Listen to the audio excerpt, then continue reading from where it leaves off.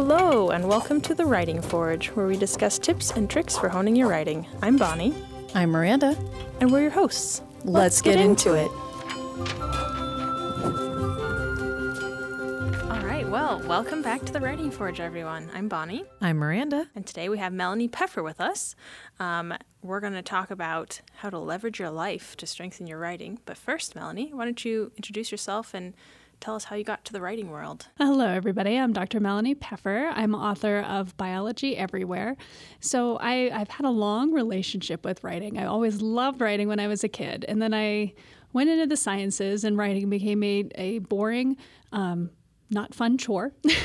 And so I realized a few years ago that it was time to make a career shift, and that's when I wrote my book Biology Everywhere, started my own consulting business, and so now I do mostly science communication work. I help people learn how to write for the general public about science, so I do workshops, and I also do commissions where people want to learn how to translate their science content for a general public audience, and then still write books. So I just had my first kids book come out. I do blogs. So it's a lot of fun, and that's how I got into writing as a career. That's awesome. It's fantastic. So we wanted to talk about a little bit, like, initially our idea was like turning your career into writing, but then you pointed out like it was a whole lot more than just your career. So turning your whole life into what you write about. So let's start by talking about this idea that gets thrown around a lot. That's write what you know. What does that mean? Write what you know. I feel like for most people, it's write what you have experienced. But I also feel like it's very narrow. Because a lot of people are like, how do I only write what I know? Because it's not like I've ever done magic before. So how, if I only wrote what I knew, it would, fantasy wouldn't exist. It would be an autobiography, yeah. It would be an autobiography. It would just be about me. And I think it's more like, okay, sure, but you know about heartbreak. And you know about like the different kinds of heartbreak, like reaching for something and then falling short, or successes, like reaching for a goal and then finally accomplishing it. And so for me, write what you know is supposed to be more about the feeling of a thing rather than specifically the thing. But that is me. What do you think about write what you know? I don't know how much of it is write what you know. There's certainly a level of doing that, especially as someone who's authored a science book. Yeah. So it was a lot of science content that I know, and a lot of my social media posts are based on science content that I know. But I also feel like there's a place for writing when it's about what you care about, what you want to share, the stories that you have. My son is always telling stories, and I'm like, please keep telling us your stories. I love to hear your stories. And is that something he knows? I guess it's getting philosophical about how do you know what you know something? But a lot of my writing, too, isn't just about things that I know, but things that I've experienced or things that I feel like are important to share. I've written publicly several times about my miscarriages because I think we need to talk more about women's health and these things that happen so that we can change the messaging and support women better and get better health care. What about you, Bonnie? What does write what you know mean to you?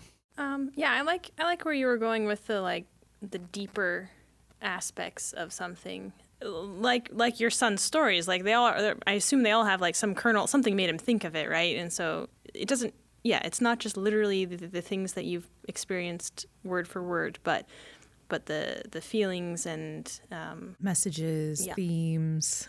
Exactly. Yeah, Felix likes to tell us stories about his dog named Happy, and Happy is an imaginary dog. And so this morning he was telling me about this time that he and his dog named Happy found baby tornadoes.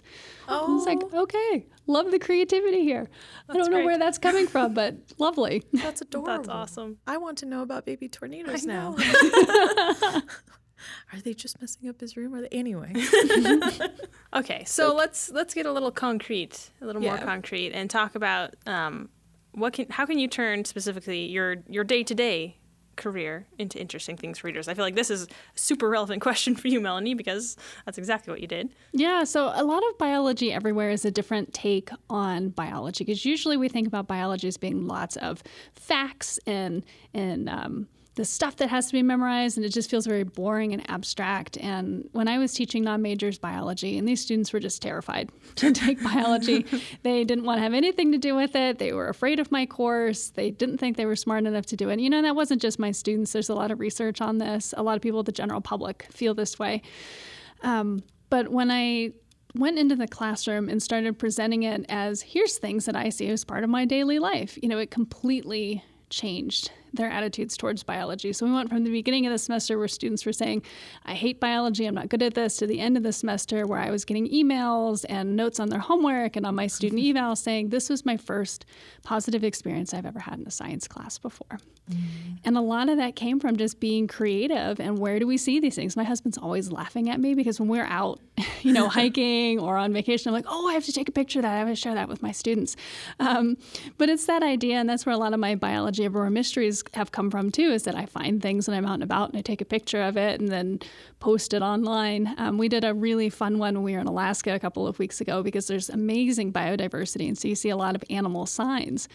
And so I posted a picture of a pile of salmon bones from a bear, and it was like, who was here? It was a biology guess who. We had I found a bunch of porcupine quills, and we found some logs that beavers had chewed on. And this whole idea that if you know where to look, you see all these really interesting things, and that when biology is presented that way, as these interesting things that we see every day, it's not so scary. It doesn't feel so abstract. It feels more accessible. And my argument is always that if biology is more accessible, people are going to be more ready to engage with it. And so when big things come up, whether they're ballot issues or decisions on what you make at the grocery store, it's a lot easier to sit and engage with it.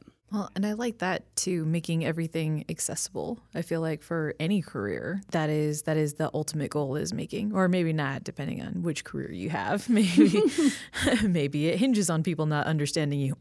Lawyers. Are you a spy? Oh, okay. No.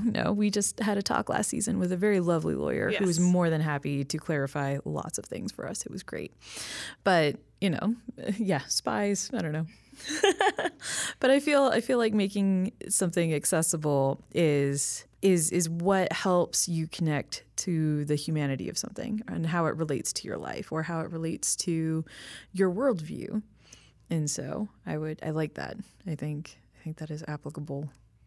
You reminded in a lot me of different places. Oh, sorry. Go ahead. You reminded me of the TV show Numbers. I used to like that show, and in their little intro, the line was, "We all use math every day." And every time now that I come across math in the real world, I think about that line. And so I like you're saying, like, just being open to thinking about how does this relate to math or biology or fantasy novels. Mm-hmm.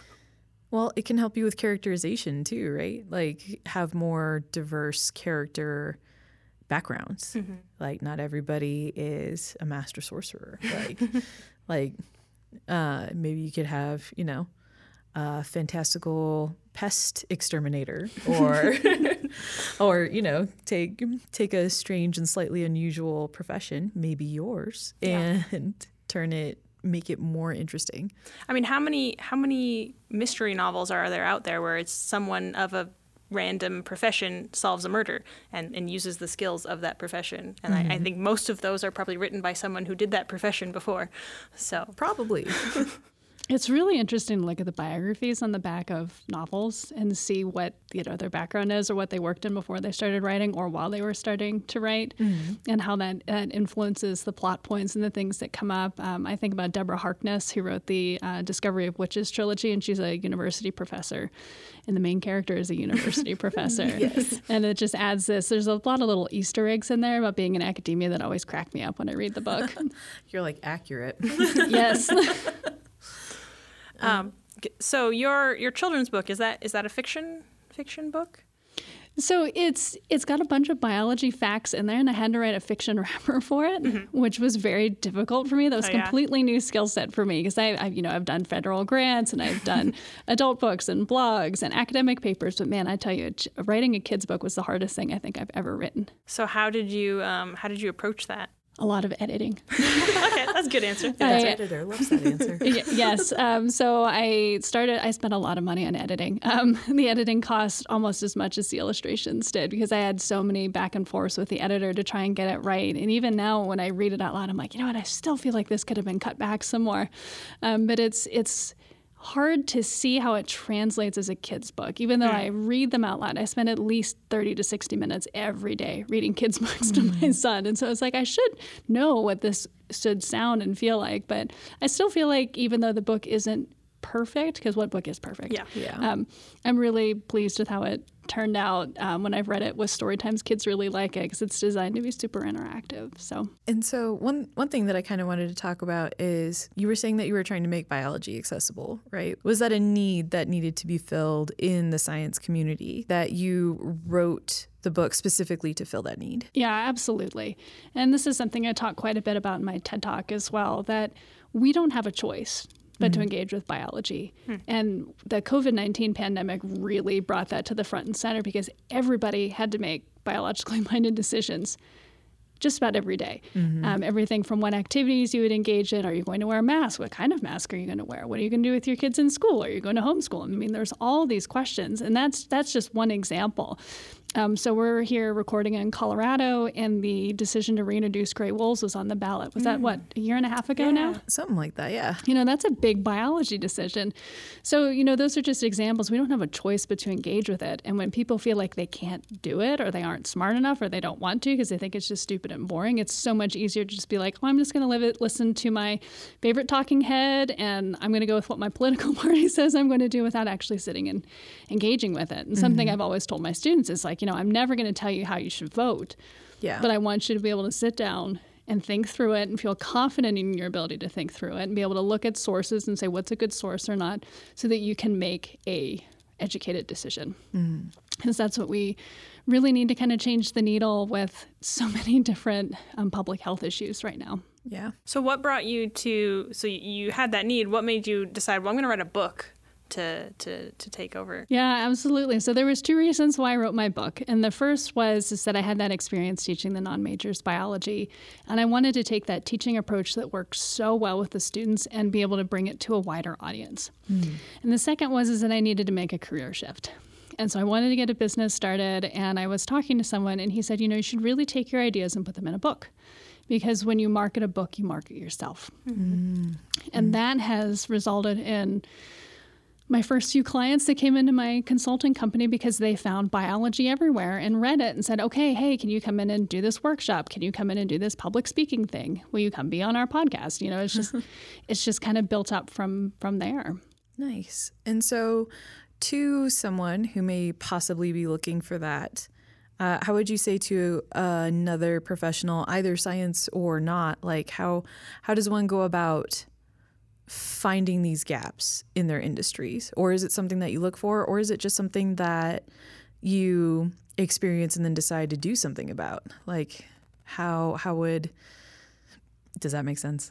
Sorry. Yeah. So I think it comes down to perspective. And with scientists, if there's scientists listening to this, it can be really difficult because for the sciences, like if you're writing a grant or something, you have to explicitly say what the gaps are. So I feel like a lot of scientists know what the gaps are.